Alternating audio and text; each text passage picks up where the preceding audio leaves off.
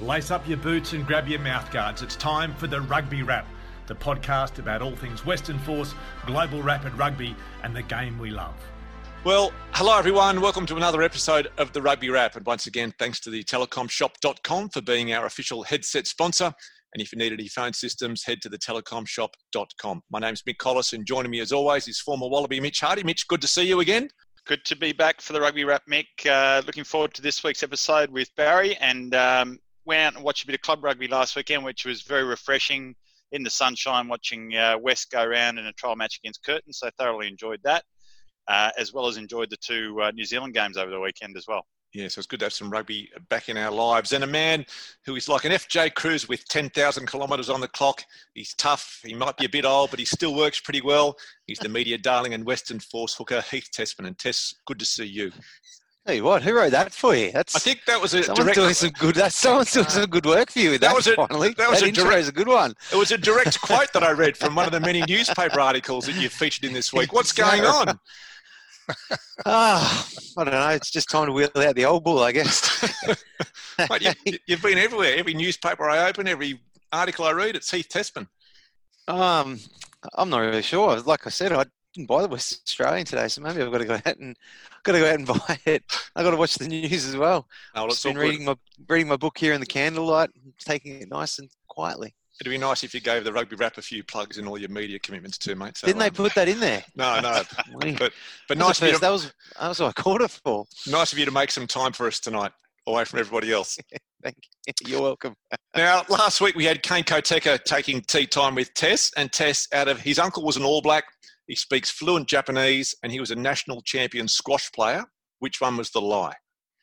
Well, his uncle was an All Black, Paul Koteka. He played for the Waikato team in the early or late 70s, early 80s. And Netherlands? He played a bit in Eddie's as well. Is that where he got picked from, though? I don't think he got picked. No, I don't think so. I think he got picked when he was, picked from this. Maybe that's how Netherlands picked him out of the ABs. That was probably their selection criteria. He was a squash national champion. I think he was under 14s, if I remember correctly. Yeah, but he's Japanese after spending a few years over there. He's, as they say, Mazushi. Poor. Very poor. Right. There you go. So, yeah, he can string three words together. That's about it. And that's about it. All right. Well, that's great. There'll be another tea time with Tess later on in the show.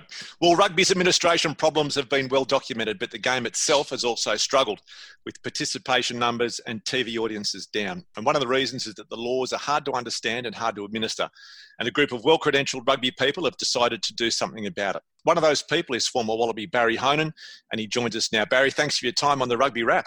Thanks, Mike. It's an absolute pleasure, and I look forward to enjoying the chat.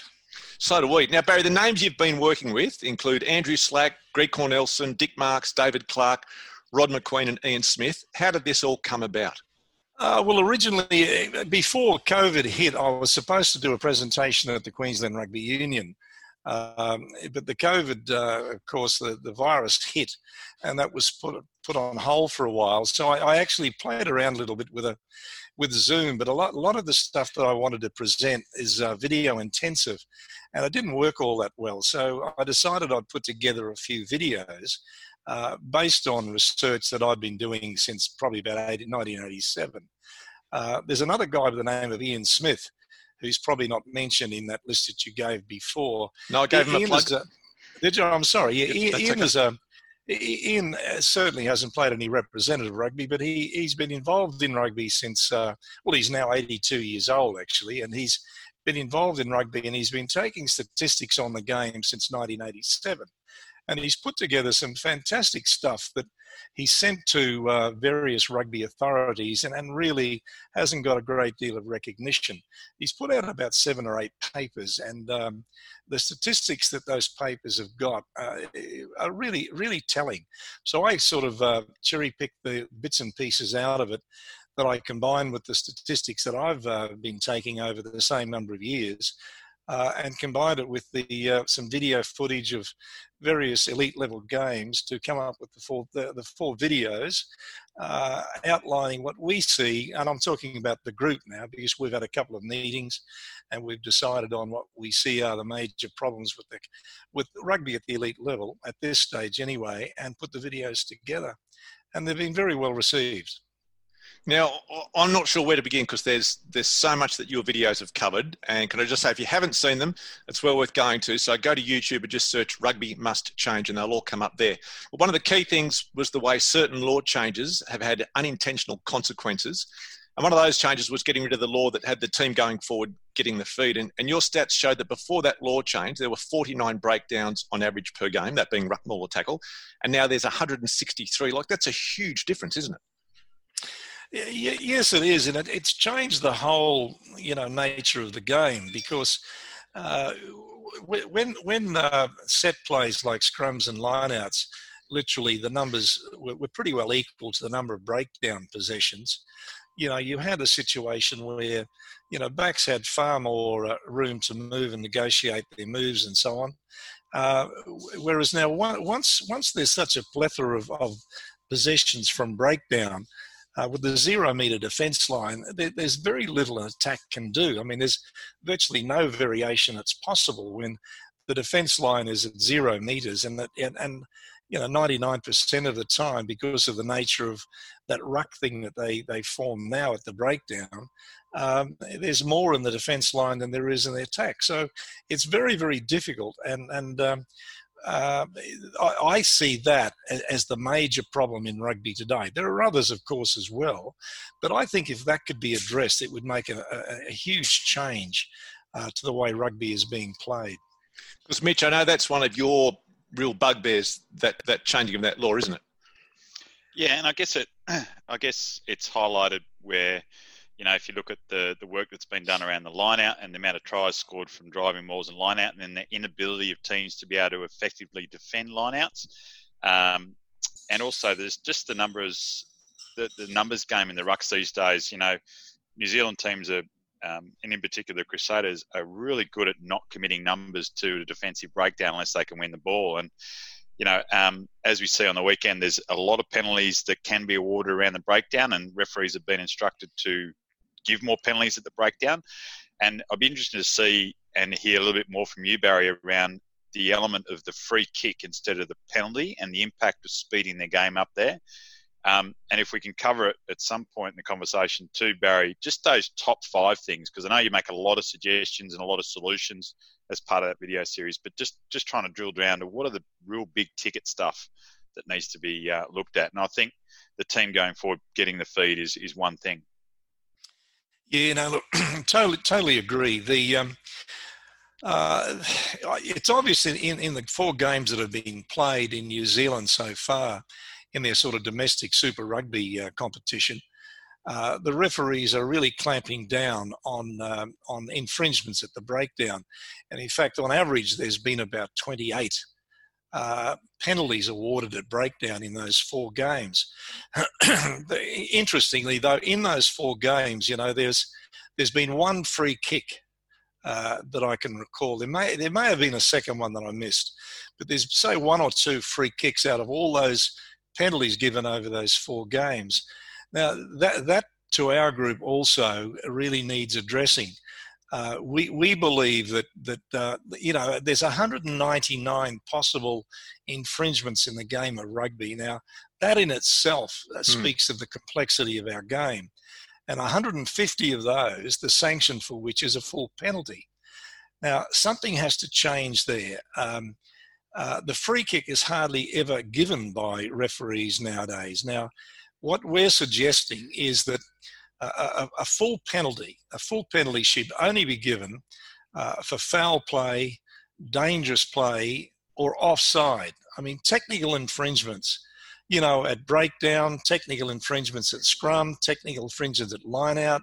For God's sake, they don't need full penalties and the opportunity for a team either to kick for 3 points or kick into a corner and have a successful rolling maul. And unfortunately, too many rolling mauls, in fact, are successful.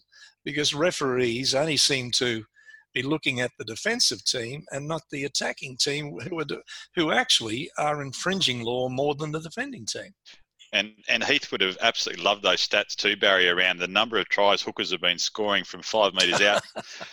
And you're basically going to ruin his career if he's not allowed to top the try tally up during the year if he can't. I need to have a career for it to be ruined. If he can't milk those rolling balls. But they're from about 7 or 8 metres out. Yeah. But I mean, I agree with. I don't mind. Like I like the idea of giving away a few more free kicks throughout the field, just to keep the game rolling a little bit more. I think we've seen like the immediate impact, and use the code that must not be named rugby league. We have a look at how they've just changed their ruck laws, whereas traditionally they would, if it was a full penalty, play would stop. They'd lose a minute of the game, then the ball's back in play. Where now they're giving the equivalent of, they're giving it 6 again, which is roughly our equivalent of a short arm penalty. The ball's straight back in play. Teams are getting caught out. Tries are being scored because of it. I think it's got a lot of opportunity. That's a really astute comparison there, because I mean the league, like every year, the league have the capacity to sort of amend laws, and because it's basically run from Australia, and now they've addressed that, and their idea of if an infringement occurs is not to penalise, to keep the game going with their 6 again. Whereas you've seen in New Zealand now, like they've obviously seen the fact that there are problems at the breakdown, but their solution is to just keep penalising, which is slowing the game down, resulting in, incredible. And by the way, interestingly, there was, in those 4 games that I've just finished having a bit of a look at and a bit of an analysis of, there was an average of only 7 scrum possessions on average from those games. There was 27 line-out possessions and 160 breakdown possessions. Now, the line-out possessions were more than average nowadays, only because all those penalties that were given, of course, they were line kicking and having line-outs. But one thing that really stood out to me too, because look, I'm speaking from the position of a back who's been really put off the game in recent years by the lack of opportunities backlines and backline players are now getting. Now, for example, of those lineouts we just talked about there were 114 lineouts in those 4 games. Now, of those, only 5 resulted in more than 2 passes being made from all those lineouts. And the reason for it was they're all having short lineouts. And by short, I mean anything less than 7. So if you've got less than 7, you've got somebody out there in a back line. And usually what they're there for is to crash ball it up off 10. And as I said, only something like 5 out of 114 as a result was actually resulting in some backline play, other than a crash ball either by a big number 12 or the extra 4 that they put out there. And that's not really the problem with the law so much there. It's more of a problem with coaching. So I've been getting heaps and heaps of comments from various players as a result of the survey. And a lot are saying, well, we agree with a lot of things you're saying about the laws, but a lot has to do with the coaching as well. And the point I made there is literally a coaching thing. It doesn't have to be done that way. That's a good point. It's a great point. It's stuff that you were talking about, how the whole emphasis of the game, like even the scrums, and you're quoting some of the players there, that the point of a scrum is to try and get a penalty. Whereas in again, we hark back to the old days, you talked about a centre field scrum, a fantastic opportunity for the backs, but it's all about the forwards trying to win a penalty. It's almost the mindset of coaches and players needs to change. Yeah, and I'm not I'm not trying to denigrate anything with rugby. In fact, the whole idea of the group, our idea is to try to make rugby better. But we're not trying to pull the game down at all.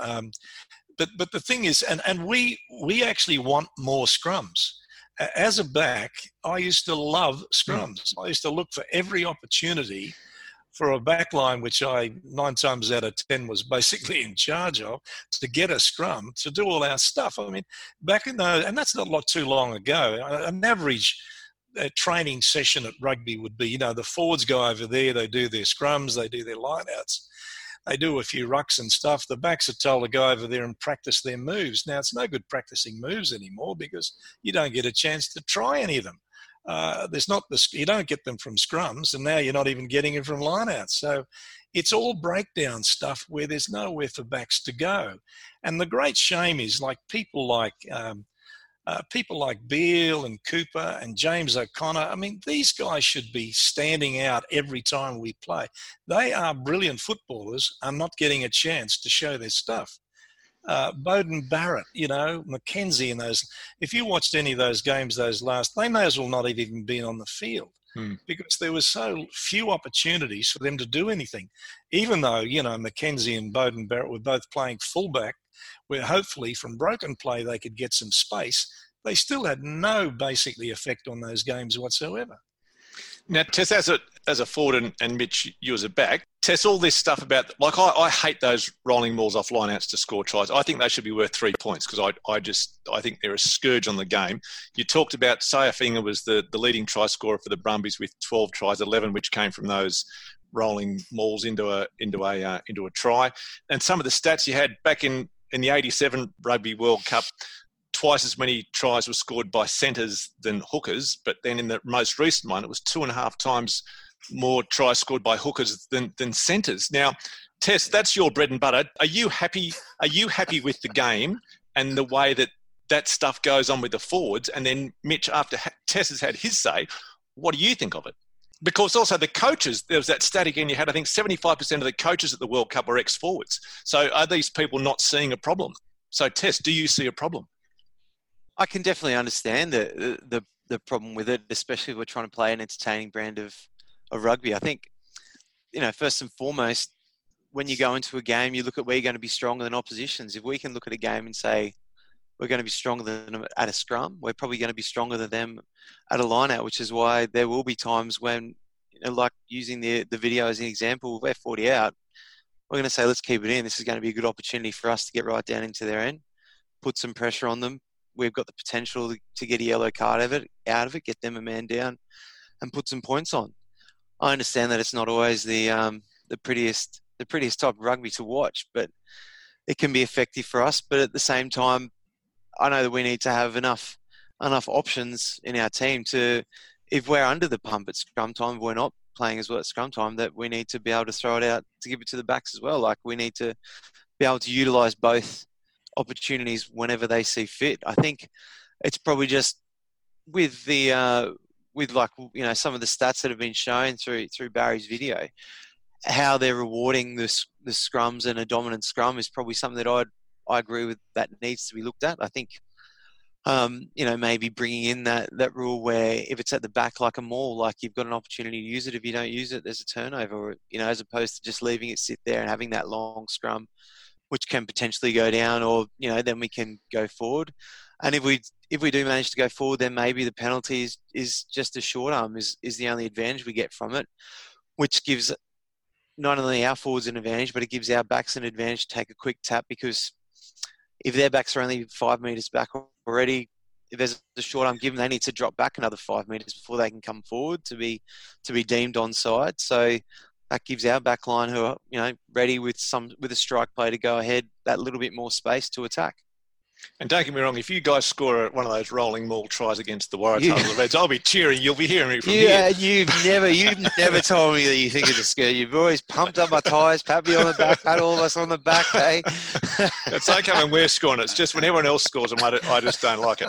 I got no problems with the rolling maul. I think the maul is a very key element of the game, but I think where it's gone a bit skew-if is that you can't defend it. There's no way of defending it these days. You can't bring it down. You've got to enter from the hindmost feet. So if you're able to empower players the ability to defend it appropriately without being dangerous, like by lifting or tacking someone's legs out, and let the guys be able to defend it properly, I think you'll find that, if you can bring them all down, good on you. And if that results in a scrum, even better, because then with the backs you can have a crack, or you can have a dominant scrum, do pushovers. I mean, you occasionally get a pushover try these days, but only if it's a dominant. Bringing in the free kicks is a big one, because that will speed the game up. And I think some of the other suggestions are really honourable, and it's backed up by stats with Barry's piece of work. But I think the big one is that bringing more free kicks in the game will bring the speed, which brings the fatigue, which brings the space. Scrum, I don't think we should bastardize, and I'm a bit of a traditionalist, Barry, and I don't think we should bastardize our game where we're losing elements of it that makes it quite unique. And remember, the rest of the world are going pretty good with rugby. Australia is quite unique in that we're struggling with where our identity a bit and how we play it, and we've got to bring that back. And I don't think we need to reinvent the whole thing and break it all down. We just need to change some elements that both makes it entertaining, fun to play, but also keeps the key traditional elements of the game, which has made it so special over decades and the last century. So I think bringing kind of elements like defending the maul, free kicks, I think is a very doable thing, and I think we can upskill our referees appropriately to referee. And I know that was one of your points in your video, Barry, about the inconsistency of refereeing interpretation, and also the coaching philosophies, and be able to change our mindset of coaches and players. And I think that's very, very key as well. Changing that mindset from the textbook coach to the more of the philosophical coach about how the game should be played, in my traditional sort of sense, is where I think we can explore things further. But because with that mindset, Mitch, I agree 100%, because you look at some of the older vision when it's basically the same game, but just the way they play it is different. So how do you get coaches that they live and die by the stat sheet in terms of wins and losses? How do you get them to sacrifice one way of playing where they think they'll have a higher likelihood of winning, to play another style that might be just as successful, but might not be? There's more of a risk, obviously, in that more expansive game. Well, I think Rod McQueen and Barry, you've done a bit of work with Rod on these videos and these law suggestions, and Rod's been involved with some World Rugby law panels as well. The key elements of his attributes to the coach was about to look at the game and look at ways to play it and exploit the space within it. So, back in the Brumbies, and it's, everyone talked about, there's a bit of innovation there, and there was, Rod looked at where there could be opportunities and created a game plan around that, and then played to his players' strengths. So I think coaches have got to get out of the textbooks and get back to where they can maximise the laws and use the players and their attributes to ensure that they can score as many tries as possible to win the game. Yeah. And look, I agree with everything you've said there, Mitch. And I have an enormous amount of respect for Rod McQueen. His input into our group and what we're trying to achieve has been fantastic. But it's interesting you mentioned that bit about bringing down the rolling maul, because when he was involved with those ELVs with World Rugby, or the IRB back in those days, from 2004 to 2009, one of the variations, or one of the things he'd like to bring into law, was the ability to be able to bring down rolling mauls. Because sort of, remember, back before then, like, whereas now we only basically see rolling mauls from lineouts, because if you get caught in a rolling maul, and the ball doesn't come out, well, you lose possession. So you don't see rolling mauls other than from the lineout, right? But his argument was that the reason they stopped being able to bring down rolling mauls was they said it was dangerous. Now, Rod, over a period of years, did an analysis of games on about 4 or 5 different countries, actually, and it was a huge amount of statistics he put together that proved that there were no more injuries in games from rolling mauls that were brought down in games where they couldn't bring rolling mauls down. There was no difference. And he took that to the IRB as well, but nothing happened. They didn't accept that, and that was one of the ELVs he wanted to bring into law that wasn't accepted. So look, in all those, we're getting hundreds of comments from people as a result of the survey, and quite a number of them are saying bring back being able to bring down rolling mauls. And from his research, it's not, well, it wouldn't be as dangerous as front row smashing into each other at scrums. It's not as dangerous as the average tackle, to be honest with you. Well, the rucks are the most dangerous element of the game at the moment, in my opinion, with guys just flying in off the feet and, blokes' necks exposed, shoulders exposed, knees exposed. I think rucks are the most dangerous element at the moment. I can't agree with you more. So we had Scotty Johnson on here a few weeks ago, Barry, and he mentioned that he's involved in some sort of panel or input system into World Rugby around laws. What's your plan with this piece of work that you've done with the videos and the panel you got and the survey that's out? Is the plan to engage with someone like a Scott Johnson and give this stuff some airtime? Look, we would love for that to have happened. That was our original goal. I mean, the COVID thing gave Australia a fantastic opportunity to do something really meaningful with rugby in this country. With Australian Super Rugby, which is about to start, we don't have to worry about the Kiwis or the South Africans or anybody else. So it gave us a fantastic opportunity. And in a month or so ago, in speaking to Paul McLean, who was then the CEO of not CEO, I'm sorry, he was chairman of the board.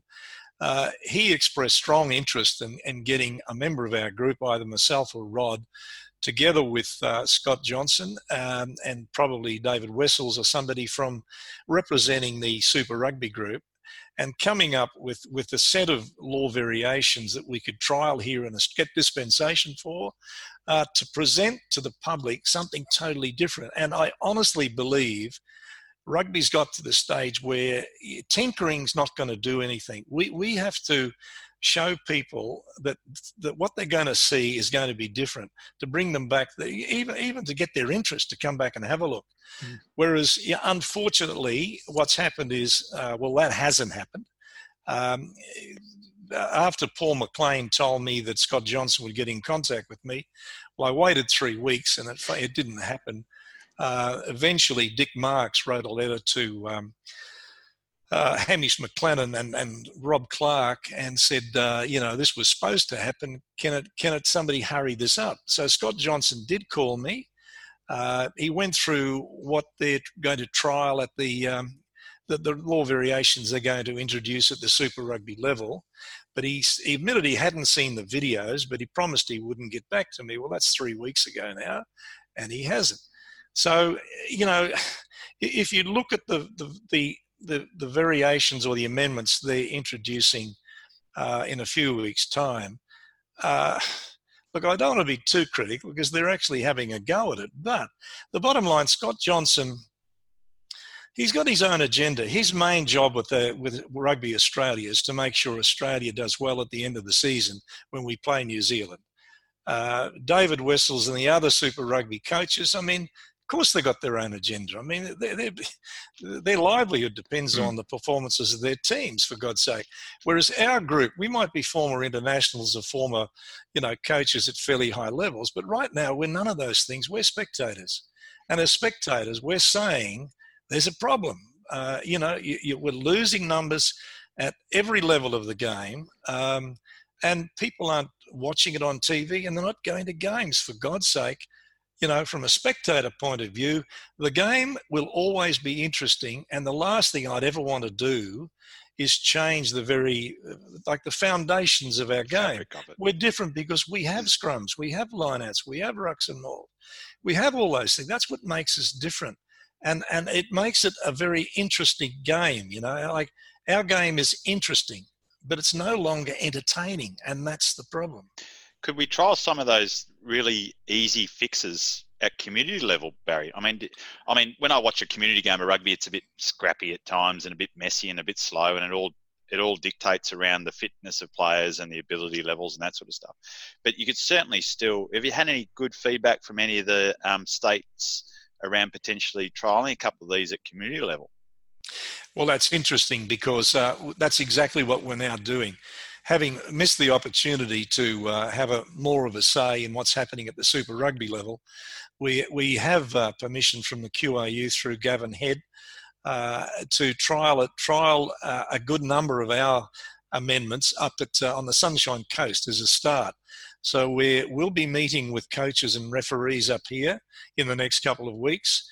They have 2 rounds before the end of the season, and we'll be introducing 3 or 4 of those amendments that we highly recommended, which we've spoken about so far this evening. Actually, we'll be introducing 3 or 4 of those, and then in the second round introduce a few more. But we'll be doing it each week. Those games will be videoed. We'll be having meetings with coaches, referees. At the end of the season as well, we'll submit those videos to Rugby Australia, to the Queensland Rugby Union, and we'll feature interviews with players, coaches, referees, and spectators. We can't do much more than that, to be honest with you. And by the end of that, I can retire and I've done my job. I'd strongly say you could live stream those games through a YouTube channel or something like that, Barry, and get the general public to watch them online and provide their comments as to whether they think it's better to watch too. That's a great idea. Technology these days, you only need one camera at the game and someone to be able to have the skills to upload the video. So be able to see those games live streamed, I'd watch them to see what it was like. That's a great idea. We'd probably leave it till the second round because it would take probably all of the first round for them to adjust, because we're making, much greater changes than is being made at Super Rugby level. So that'd be great. In fact, I'll look at that, Mitch, and see if we can do something about that. And Barry, are the coaches and referees you've spoken to, are they enthusiastic about these changes? Yeah, absolutely. Mike Aronson, who I mentioned before, he's in charge of rugby up here. He's super keen. We brought him into a meeting up here with our group just recently, and he's excited about what we can achieve up here. And the thing is, Wayne Smith also, who writes for the Australian, he lives on the sunny coast. He's totally behind the whole thing, so he's going to really promote the thing as heavily as he can. So it's going to be great once it gets up and going. So why is it that the greater mass of rugby population are all for these changes, but the pointy end, nothing happens? I wished I had the answer to that. I really don't, and that is the problem. But I think you got the right approach, Barry. You go through the community level, test it out there, get a bit of momentum with it. Yeah. I know your videos and your surveys generated discussion out there in the rugby social media world out there and all the rest of it, and everyone's got an opinion, which is great because everyone's passionate about the game. But you get it out there, get some people playing it, try it, test it. If it works, great. Yeah. People will pick on it and they'll jump on the bandwagon. Going from the top down doesn't always work. Yeah. So what are the 3 or 4 that you're going to try and implement? Well, the big one is the 5 metre defence line from the breakdown. That's the biggest one. It's the one that I think will make the biggest difference. The second one we've already mentioned as well. It's reducing penalties to those 4 areas of the game I mentioned before. They'll become free kicks. I think that will have a huge influence on the game. The rolling maul, where I don't think we can bring in the bringing down rolling maul, because to get that through as a dispensation, there'll still be an argument about its safety. So we won't be doing that. But we will be saying that there will be no scrum or line out formed within 10 metres of the try line. Currently it's 5 metres. We're actually going to, when we set this up, have a 10 metre line with still a 5. We'll have a 5 and a 10 metre line basically. So anytime there's a line out formed or a scrum formed for whatever reason, it can't be within 10 metres of the try line. And also scrums or rolling mauls can't be driven more than 5 metres. Now that means, of course, that you can't score a try directly from a rolling maul. You can drive a rolling maul 5 metres, then you can have a pod that breaks off, and provided that pod breaks off where it's not obstruction, that's fine. So it just brings another element in the game. It doesn't stop you from scoring tries from that position. It just prevents people from doing it basically illegally, which is what's happening now. They're 3. The other thing that I'm very keen to introduce is and it reminded me very much of watching these games from New Zealand over the weekend. Like when I see a line out 1, and the ball taken down into a maul, and the maul driven 2 meters or something. So the defence line comes from the 10-meter defence line up to 0 again. What the hell have you achieved by driving a maul 2 meters? It seems crazy to me, and yet that happened, over and over and over again in these games that I watched on the weekend, and in a lot of other games. The other, what I'd like to do is introduce, as soon as the ball is caught in a line out, as soon as it's controlled and taken down, it's not a line out anymore. That line out's been won. It is now a maul. So if it's a maul, the 5-meter defence line that applies at ruck and maul then applies. So, if you imagine if a back line was back at 10 at the original line out, and a team takes it down in a maul and forms a maul, well, that defence line can come up, but they can't come to 0 because it's a maul. They can only come to 5 meters. Now that gives the attacking team a tremendous advantage, much more than they had when it was brought up to the old 0-meter defence line again. So that's another one we'd like to introduce right from the word go. There's other sort of smaller ones that we'll introduce in the second round. But I think if we stick with those 3, that's enough to keep them busy and keep the referees happy, if you know what I mean. Yes, for at least one round. They'll have enough to work on. Well, and Barry, full credit to getting this off the ground and implemented. I got probably a couple of concerns around the 5-meter defensive line and how referees going to manage it, because they can't manage a 0-meter defensive line at the moment, let alone 2 defensive lines where you've got a ruck defensive line then and 1 5 meters back. And I reckon that's going to be a real challenge, but I'm happy to be proven wrong. And obviously the proof's going to be understand in that the too, trialling. but see, they can adjudicate the 5-meter equally as badly as they adjudicate the 0. Mate, there's going to be cheats out there. Yeah. It'll be interesting to see on that. One of the things that I know the referees have said to all of us in the Aussie Super Rugby comp that's coming up, and what they've looked at in the New Zealand comp is why we're getting a lot more penalties for that offside, is that nowadays, how they're going to referee that offside line is that they're not going to give the defence the benefit of the doubt if they feel you've got the jump on it at all.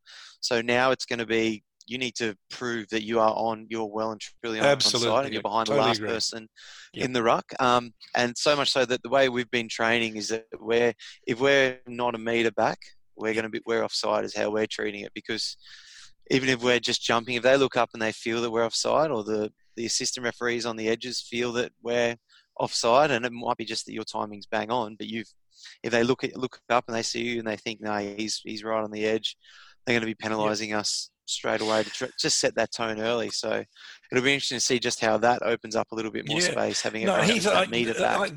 I really agree with that. Look, the thing is, picture this sort of a situation where, like, as in what they've done in New Zealand now with all these penalties at the breakdown, if at a breakdown under the rules that we want to implement with this 5-meter line, and when we've got referees on the sideline as well, remember, I mean, their job is to be able to keep the 10, they keep the 5 from line out and scrum.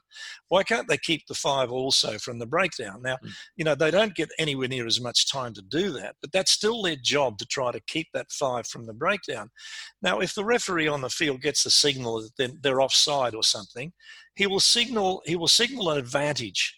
He shouldn't pull it up straight away. He'll signal an advantage and let the play go. And if the attacking team doesn't get the advantage, just picture this. He'll be running straight over to that point where he was told somebody hadn't had their 5 meters, and then give a free kick, by the way, or in fact, if it's an offside, he'll give a penalty. But that's the other thing. In fact, this is a bone of contention even with our group. My argument is I don't want a full penalty from every offside. I mean, there are offsides and offsides, as you know. A team is, a couple of meters out from the try line and some is blatantly offside and prevents a try. I mean, that is a totally different situation than somebody 4 just meters the tired back front rower. 5. Yeah, there's the unintentional and intentional offside, isn't there, Barry? And you could do something like the soccer where you've got a touch judge or an assistant referee that I know where they usually put the flag out for foul play in rugby, but in soccer they put their flag out for offside, don't they? So that's Rod McQueen's idea. There was for that touch judge to just put the flag out like they do in soccer to indicate. Yeah. But let the play go. Don't pull it up. Let the play go and have an advantage. Means you're kind of relying on the honourability of those at grassroots levels, to be honest, and has some integrity around how they get involved in the game, which is always challenging as well. But everyone down at Nettie's would be great with it.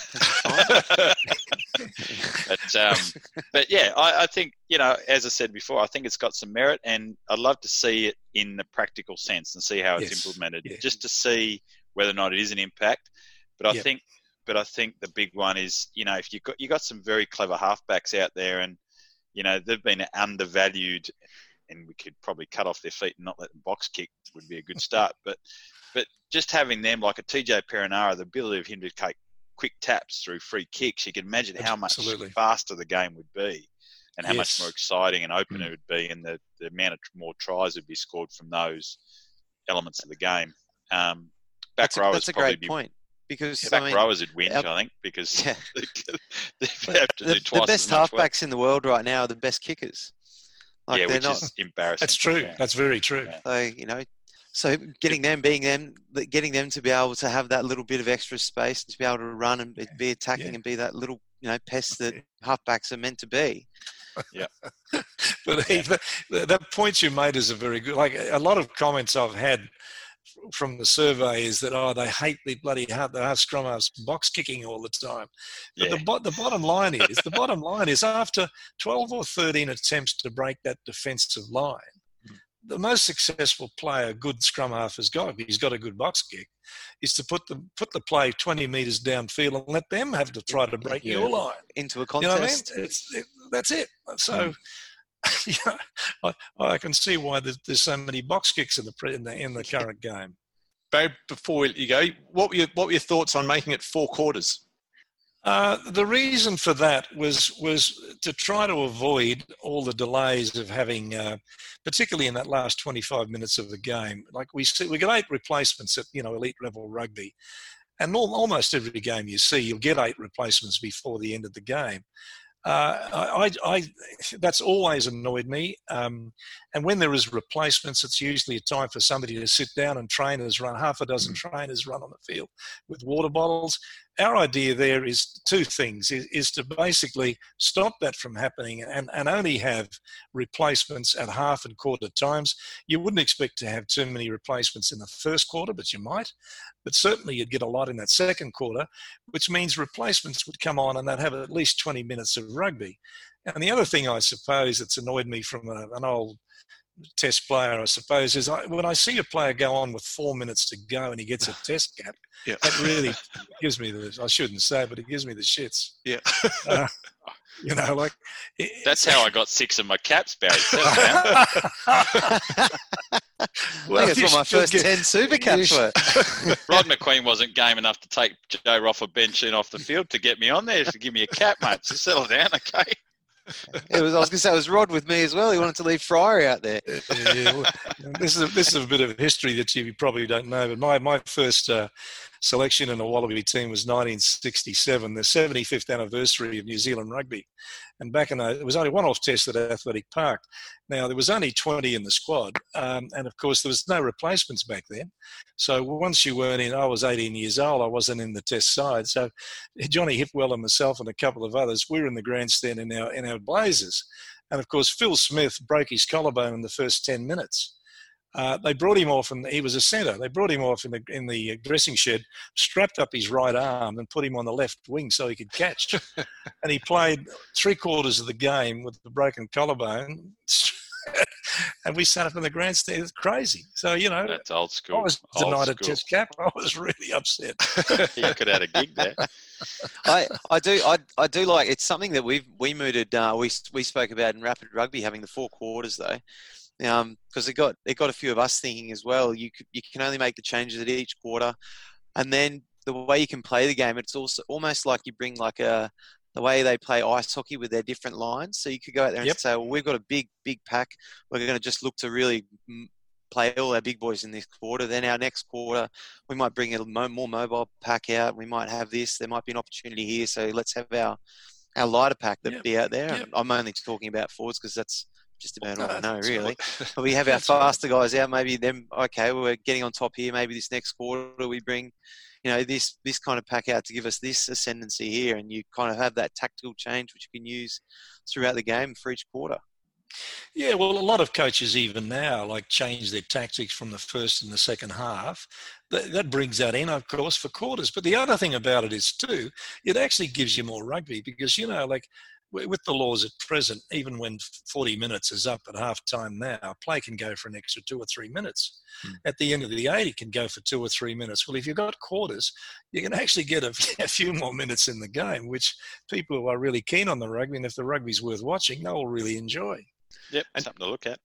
And just a final quote that I'd like to just get your thoughts on. It was on one of the videos from, it was Pierre Villepreux, I think it might have been, in 1987. Villepreux. And he said the problem with rugby is we spend too much time coaching backs to play like forwards. We should be coaching forwards to play like backs. Does that sort of sum up what you're trying to do? Absolutely. There was another one that didn't appear in that video. I actually took out, but one of my best mates was Jake Howard.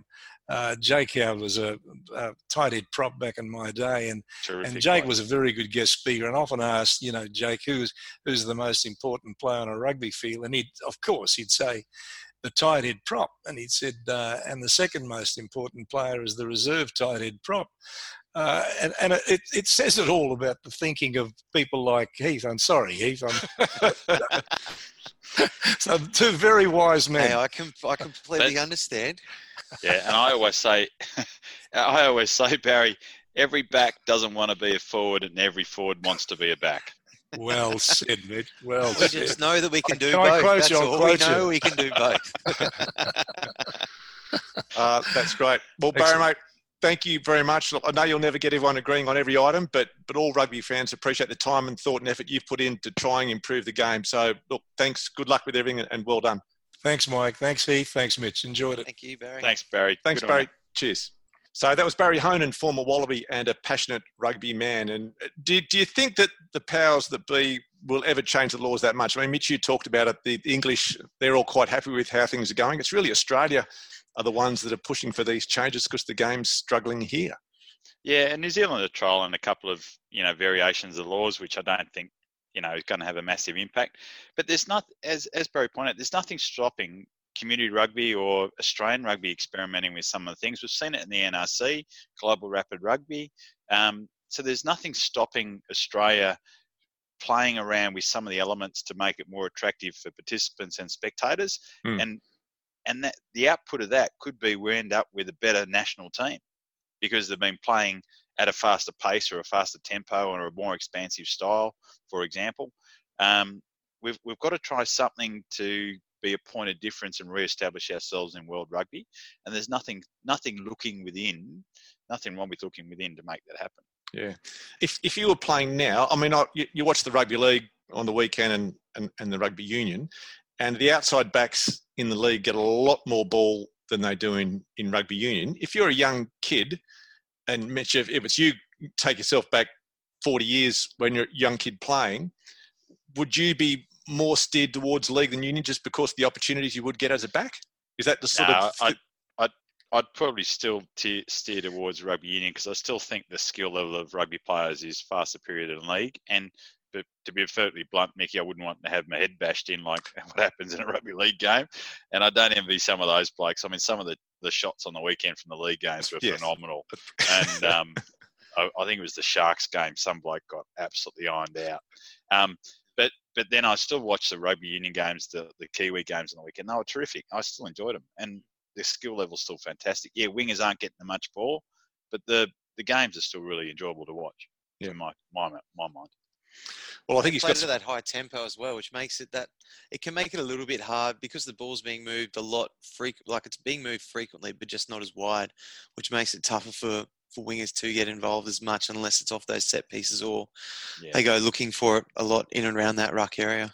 And that's definitely not a winger's game anymore. No, and some of the videos that whose game is it?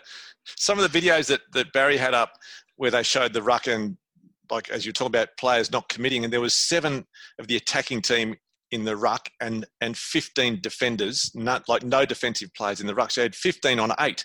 So you're never going to break the defensive line. It's almost 2 on 1.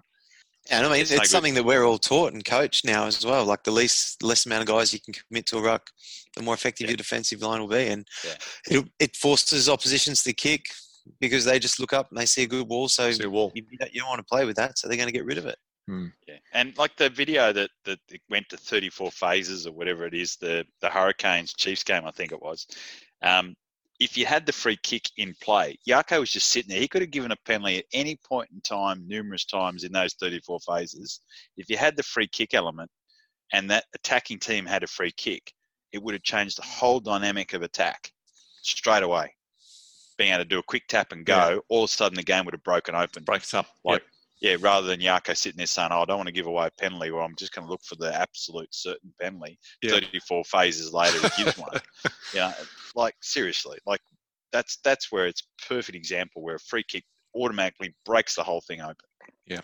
So the game certainly needs to be more exciting, and that's exactly what our next segment is. It's Tea Time with Tess. And Tess, who have we got this week? That's a hell of a segue, that one, Nick. This week, I've been fortunate enough to sit down with our own US Eagle, Marcel Brache. So Marcel and I had a little bit of a chat, caught up, and just talked about life for a little while. All right, let's take a listen to Tea Time with Tess and Marcel Brache. G'day everyone, and welcome to this week's Tea Time with Tess. This week we're very fortunate to have the International Eagle. I was going to say the man of mystery, but you're not really that mysterious. Like, it just sounds good off the back of International Eagle. Go with it. Bit of an Austin Powers theme, but the man himself, Marcel Brache. Marcy, thank you for coming on Tea Time with Tess. Thanks, Tess, for having me. Oh, I'm excited to have you on here, mate. I'm excited to be on it. It's been quite a list of people that you've had. And I mean, as a fellow podcaster as well, I'm pumped to really, throw a bit of chatter out, and like the Banter with Brache podcast. The Banter with Brache had its one and only member return recently in John and Lance. So we can look to pick that back. Could possibly have a second episode at some stage in the future. That is exciting. I'm inviting myself on, but I look forward to getting on there for some chats. Let's just kick things off like we usually do. If you just give us a little history of yourself, basically your journey to how you've ended up here playing for the Force. So I was playing rugby in South Africa, Cape Town specifically, at the University of Cape Town from 2010 to 2013, and in that time I was very lucky to be able to be picked up by the Western Province Rugby Union and played with the professional outfit of Western Province and the Stormers for That's with our fellow years. Force man Heisey as well, isn't it? That's correct. And along the lines of knowing some of the people involved at the Force at the time, namely Kevin Foote, who was a coach here, he gave me the opportunity to come on over and experience a new country, a new city, and a new organisation in the Western Force, and it was a very exciting time for myself, and I decided to jump at it. So at the end of 2013 I came across with the initial intentions of possibly spending a couple of years here and then moving on somewhere else, but those 2 years have turned into 7 of the best, and certainly kind of imagine things going as I would say well right now. I think things have been quite up and down over the last couple of years, but certainly in retrospect it's been probably the best decision I've made. Yeah, I mean, absolutely. Like we talk about, Perth's got a pretty special, or it's turned into a pretty special place. I mean, coming here just to play, you know, maybe a couple of years of rugby and then look to move on. A lot's happened since you've been here. You've met your wife. Yes.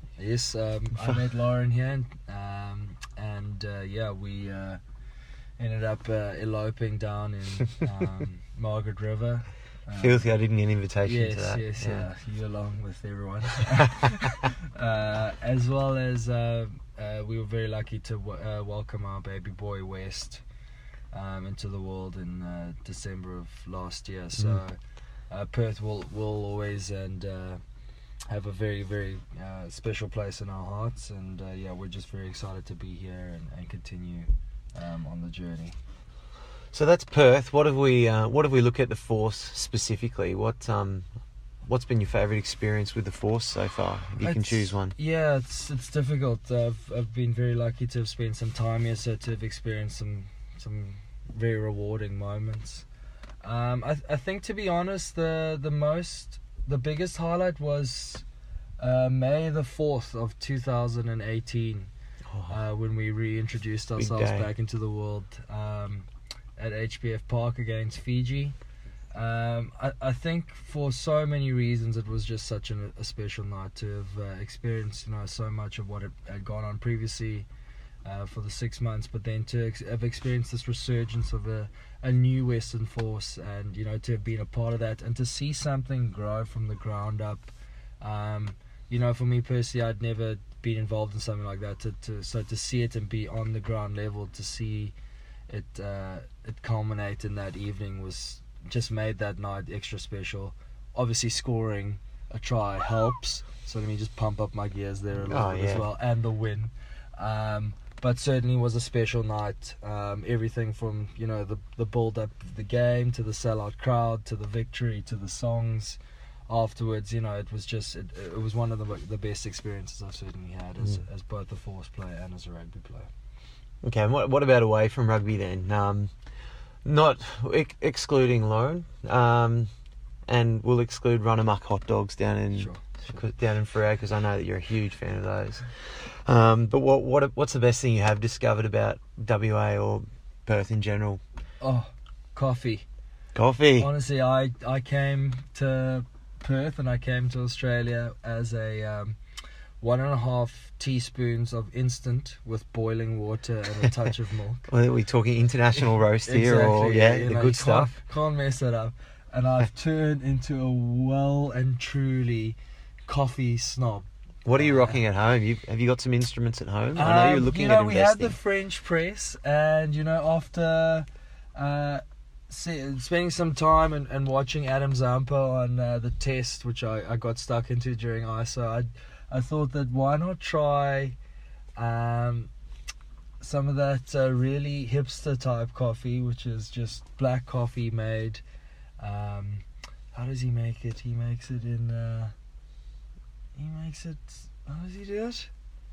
I don't know. I haven't watched the Test. I've frozen. I haven't got access to Amazon Prime, I'm waiting for a friend to try and deal me some. Really? Yeah. We're going to bring that in public about how we're sharing accounts. Well, we're not I'm not sharing them with anyone, unfortunately. But, you know, long story short, I'm now a large long Mac topped up man, which is So the next step from there is a long Mac half topped up as well. That, I think, in the stages of wank, as far as coffee goes, I think that's the next level. Okay, well, I mean, being a man who spent plenty of time in Victoria as well, Tess, you'd be well and truly versed in all the coffee language, so I will certainly try that and see how that goes for my coffee taste. Okay, so what else away from the field? What does your downtime involve? Like a lot of nappy changing right now, I'm sure. You know, it's we've all had quite a bit of downtime, which has been awesome. If it was just, you know, what we're going into on the weekend, just getting back to some semblance of normal life, it would have us, you know, trying to get out and getting to the beach, just, you know, to get out and touch some water and some sand, and you know, we enjoy just relaxing at home. You know, if there's an opportunity to have a quiet moment, we probably just do some light reading on Lauren's part, and I've certainly got into my podcasts recently, so just to have some downtime for a half an hour. I enjoy watching sport if it's on. Hopefully not too much of it, just to try and help with the excitement levels coming back to training. Not too much sport always helps you create a bit of fondness for it. So and then just spending time really, as you'd know, with the little one, and just watching them grow is always fun, and it's been such a rewarding time for us as a family. So you suddenly realize how your time is not your own anymore, and that's very rewarding as well, to see what you're able to do with your family. No, there's a lot of growth through that period, isn't there? Yeah, certainly. It's been really fun. All right. Well, that was. We'll go from something that was really nice and deep to something that's probably a little bit more, I don't know, lighthearted. I don't want to lessen the mood though. I mean, that's, it's a true thing. You just take me wherever you want to go to. Well, we've been very lucky with the downtime though as well. Like, I agree that, being able to spend some more time at home, more time than we probably usually would, especially for you with West, with him being less than 6 months of age, being able to watch him grow and change and turn into a little human being. It's pretty exciting, and we're pretty fortunate to have it. We'll flick on from there with a few quick fire ones there. You mentioned podcasts there. What's your favourite podcast that you're listening to right now? Or what have you got on repeat? On repeat, I've got a ESPN series called The 30 for 30s. It's a excellent independent docu-series, which has then been turned into a podcast series. If you have the opportunity, get on it. There's some amazing sports stories out there. Favourite story? There's a series on the Sterling affairs, which is quite eye-opening to the world of NBA ownership. Yeah. And the series pretty much dives into the LA Clippers and its ownership and the transfer to Steve Ballmer, who owns it currently now. So that's really interesting. What about your favourite book then? Favourite book would probably be Shantaram. By Greg Roberts. Heavy read. Yeah, very heavy read. Quite a journey as well. It took me long enough to finish it, but certainly gave an insight into a country which we as a family would really like to visit one day, which is India. And set in a time where the world wasn't as complicated as it is now, and a story of sort of this guy going through some troubles and finding a place where your troubles are sort of put into perspective, if that makes sense. Absolutely. So, really, really cool read, and I really enjoyed that. Very relevant now as well, with everything going on in the world, with having children too. Yeah, very much so. What about your favourite movie? What's a quick Pulp Fiction. Easy answer there. Easy. Yeah. Favourite concert, or favourite, if you could listen to anyone in concert? Interestingly, my favourite band would be Red Hot Chili Peppers, which is quite interesting. And my favourite concert that I've been to, Justin Timberlake. Without doubt, yes. Can perform. I am a big fan of JT.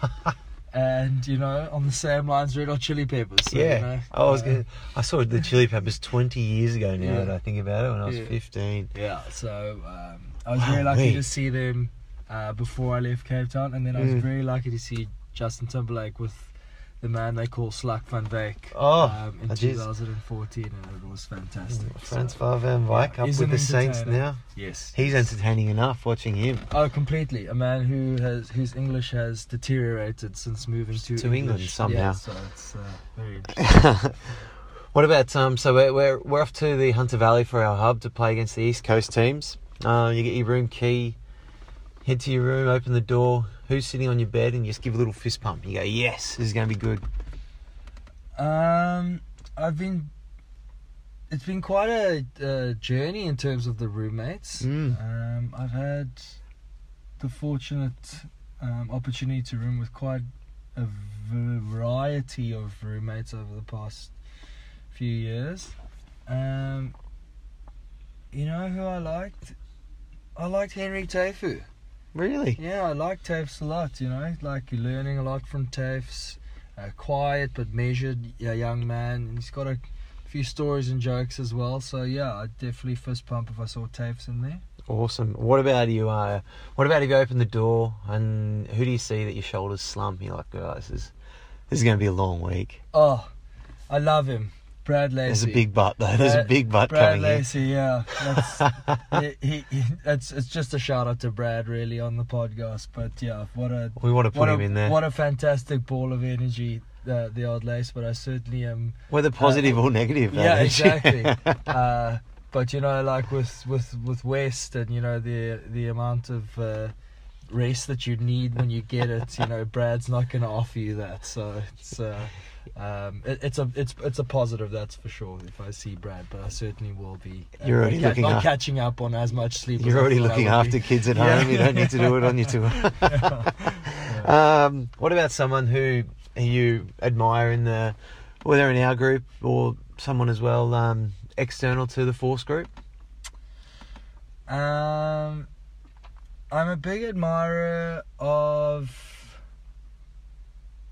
the guys who've stayed here. So it's not a pump up, but I mean the guys like yourself and Sitchy and Brainard and yourself as well. Let's not forget about you. Chris Alcock. I think purely because I see the determination and the drive that you guys have on a daily basis, and to push yourselves and to not be ready to just settle, and just to be okay with just going along, but to really drive the standard and push the standard. I think it helps me to continually look to push myself if I know that the guys that who could easily just settle and be the most who will just be seen as the most experienced players from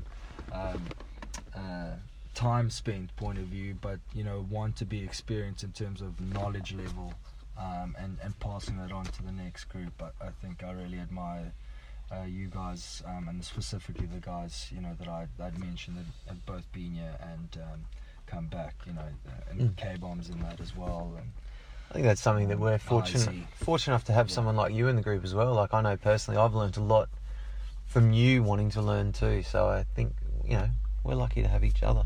Thanks, and push each other through that. What about what was your first job? First job was serving at a sort of sorry. That is amazing. Yeah.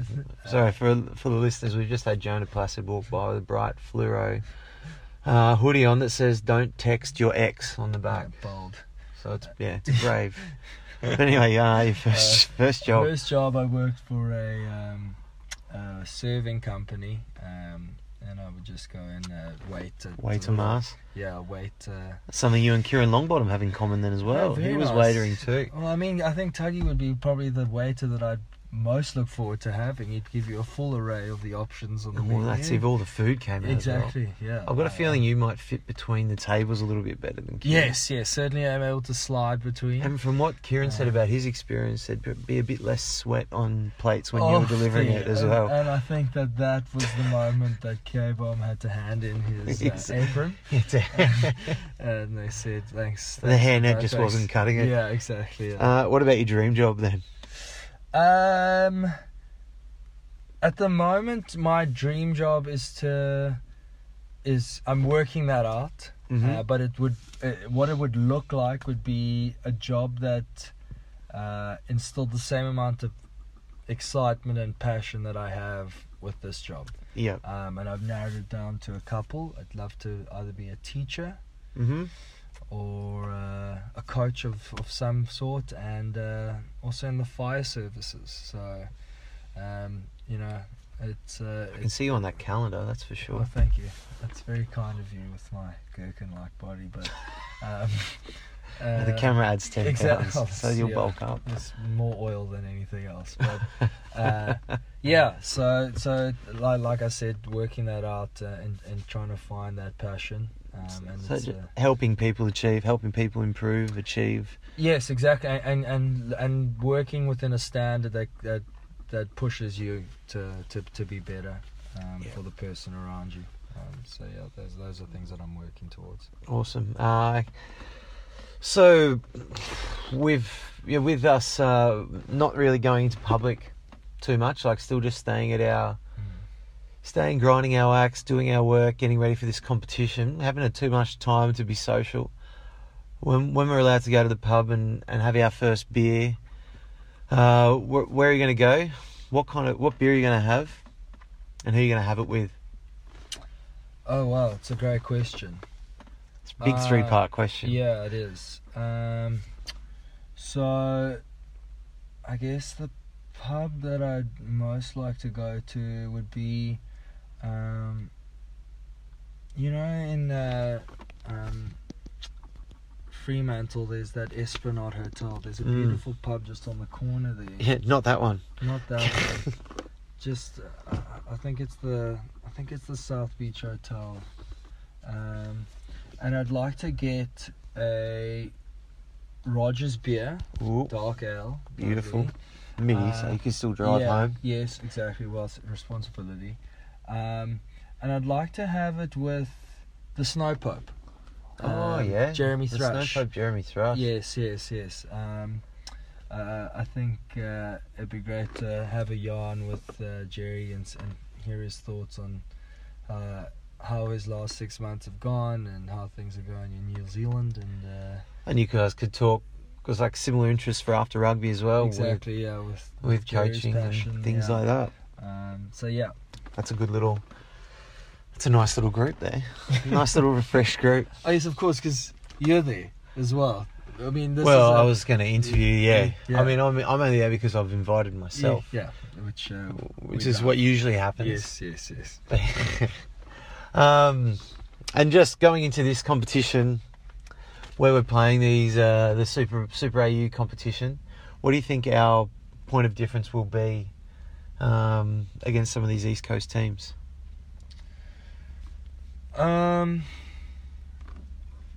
I think our point of difference is that we will bring something that they possibly haven't played against. So, and also us not having been exposed much to them, we don't really have a baseline to be nervous or underprepared or overprepared for. We just are lucky to know our own game.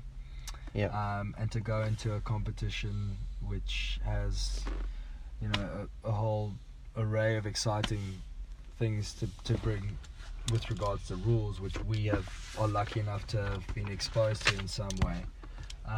But I think the less exposure that we've had actually benefits us in that, we have no previous experience against teams like this. I mean, obviously the NRC is one thing, but a lot of Wallabies are now involved, which is exciting.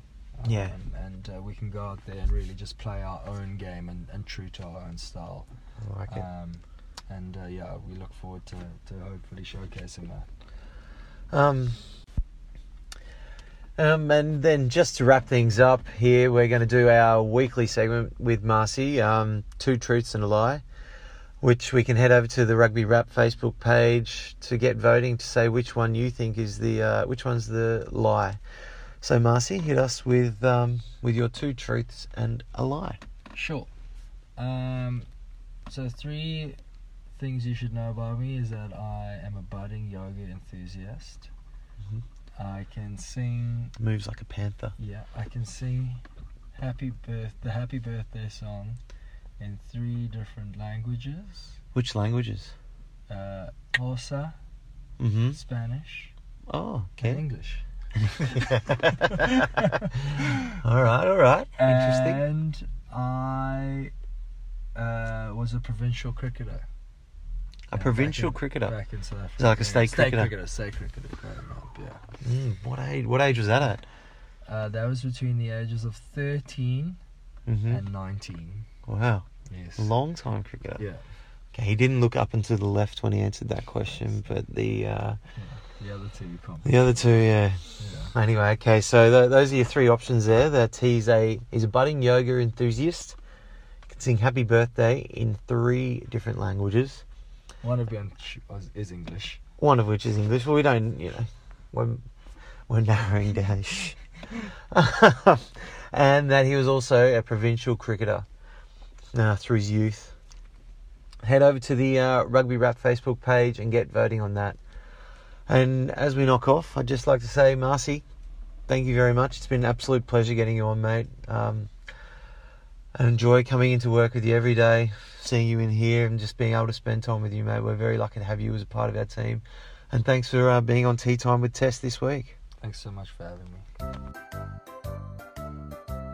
So that was Marcel Brache enjoying Tea Time with Tess. And Tess, he's been fantastic for the Western Force, and he seems like a real big personality, very enthusiastic. You see him leading that team song, and he looks like he really loves playing with the Force. Yeah, I mean, he's one of those guys that has come in and just really immersed himself in being a Western Force member, playing, like representing Perth, representing WA means a huge amount for him as being someone who's come from outside, not only the state, the country. And he's completely bought into it and what it means to be a Western Force player. And that's the reason why someone like him, I mean, he's actually quite a really reserved, he's a very quiet guy, but like it's a bit of an honour to have that, being that song leader, and like for him to be able to just get that energy, bring that energy out, because it's not always something that comes natural for him, but he just loves the team so much, loves being part of the jersey so much that he likes taking it on. And, we've seen him sing it. We all know how he sings it. He rips out. He wrote the song for us as well. That's how much he loves it. So, yeah, when there was the change between going from Super Rugby into Rapid Rugby competition, we thought, maybe we'll look at changing a little bit, a few other things as well off field. And the song was one, and Marcel rolled up his sleeves and got into it. And obviously great the experience that he can bring back as a result of his international experiences as well with the US. Yeah, I mean, that's something we touched on talking previously with Henry Taifu as well, AJ Alatimu. We've got 3 or 4 backs who've been to World Cups and had experience at the highest level. And Marcel, he's if he hasn't already got it, he's closing on his 50th cap for the US. Wow. So he's an extremely experienced player and a really good head for some of our younger outside backs as well. He's that person that, when there was the chaos is going around, he'll find that calm for you and, he'll give you some direction. And it's great. He's had a lot of loyalty to the Western Force. Before we kind of move on, Mitch, big news this week that Kurtley Beale, he's decided packed his bags and left. Packed his bags and gone. Left the Tars in the lurch. Gone chase the cash. It was an interesting one, isn't it? Like you think back over Kurtley's history and how many chances is it, or support or opportunities Kurtley's been given, and shown a lot of faith in him. I know the media can always dress it up in certain ways. See, there's always context and there's always two sides of the story. But yeah, a bit disappointing to read that Kurtley's up and left and won't be part of the Super Rugby AU for the Tars, and that he's going to focus on other things. And you just go, well, okay, that's fine. There's an opportunity for another young bloke to come through the system and show his wares during that tournament. But you'd like to think that he's, Australia Rugby's been loyal to him, and would have been good to see him in the tournament playing at his best. Yeah, we won't see that. No, and one of the things was he was resting his body up before his new season, but he hasn't done anything. So, how much rest do you need? And it would have been great to see him play, but you've got to also wonder where, if there's a financial incentive, what that is like for the Waratahs and Rugby Australia then as well. Yeah, absolutely. Save some money too on their side of the table. Yeah. So, and we saw that with Henry Spate as well. Henry's pulled up stumps at the Reds and said he won't be part of this Super AU as well, and he'll be going under other contracts, and and that. I think there is still a large degree of uncertainty around what the player contracts and payments look like for both this season and next. Well, there's no broadcast deal for next year, is there? There's a broadcast deal for this competition, but that's it still. There's still nothing. Yeah, but don't forget the players agreed to be on this salary cut cost-saving measures until September. So we haven't had any updates in the public, that is, on how that's being played out come July. Like, it's not all of a sudden been announced that that's going to be all reinstated, subject to this Super Rugby AU that's coming out. And certainly there's no been announcements around broadcast ongoing. So players have still got that element of certainty saying, well, are they back at full pay as of July? I don't know. Are they? No one's heard. So are they going to get match payments if they play in the Super AU? I don't know. Are they? And there's certainly no indication that any of these players are going to have their contracts honoured for 2021.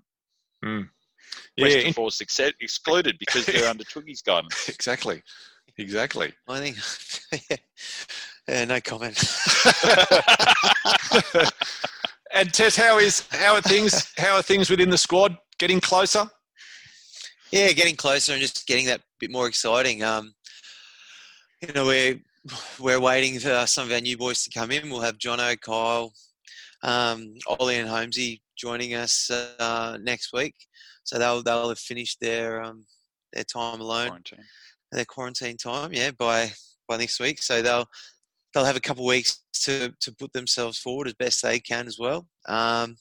But yeah, I mean, the competition's hot right now, which is what we want leading into these first few games. So what's the process about trimming this squad down to what's going to go away? Is that just you've got a little internal thing that's going on? How's that all happening? Oh no, we'll have to. If we can get one of the coaches on next week, we'll have to ask them what their thought process is. Because you're part of the leadership group, obviously picking yourself and Marcel Brache. Yeah, well, I don't know if I get a seat at the table. Ian Pryor, is he part of the selection panel? Ian Pryor is the skipper. Is he? Is that? I think it's just. I think we're old school, just coaches. I think. How many of the I don't know. Do many teams get their players have a chance? I know the cricketers do that. Australian cricket team, yeah. I know when I was skippering here, I didn't get any say. I'm pretty sure Sharpie got a say when he was skipper of the Force in some capacity. Some of the management were just letting him have his own way back then, weren't they? Didn't have a choice. All right. Well, that was good. I thought Barry was terrific tonight. It's those law changes. I think there's a lot of merit in a lot of those. So it'd be great to see where that ends up. So, Tess, good on you. Thanks very much. Hope you have another good week in the media. It's always good to see your smiling face in the paper. Yeah, I'll make sure they pump up the rugby wrap again. Exactly. Like I told them to last night. Yeah, right. And Mitch, good to see you. Yep, no, it's good stuff, Mickey. Well, there's more club trials on this coming weekend, more PSA matches. It was a good game between Scotch and Hale last weekend. I went and had a look at that, which was good. We're getting closer and closer to community rugby 14-team Premier Comp here in the local WA Comp. Grades 1 to 3 and an abridged Colts Comp and Ladies Comp. Rugby WA done a terrific job pulling all that together, and that's getting very close. And that'll kicks off on the 4th of July, the same as the Super AU competition. So, all starting to come together. Well, again, thanks, Mitch. Thanks, Tess. Thanks again to the telecomshop.com. And most of all, thanks to you for listening. We'll catch you next week on the Rugby Wrap.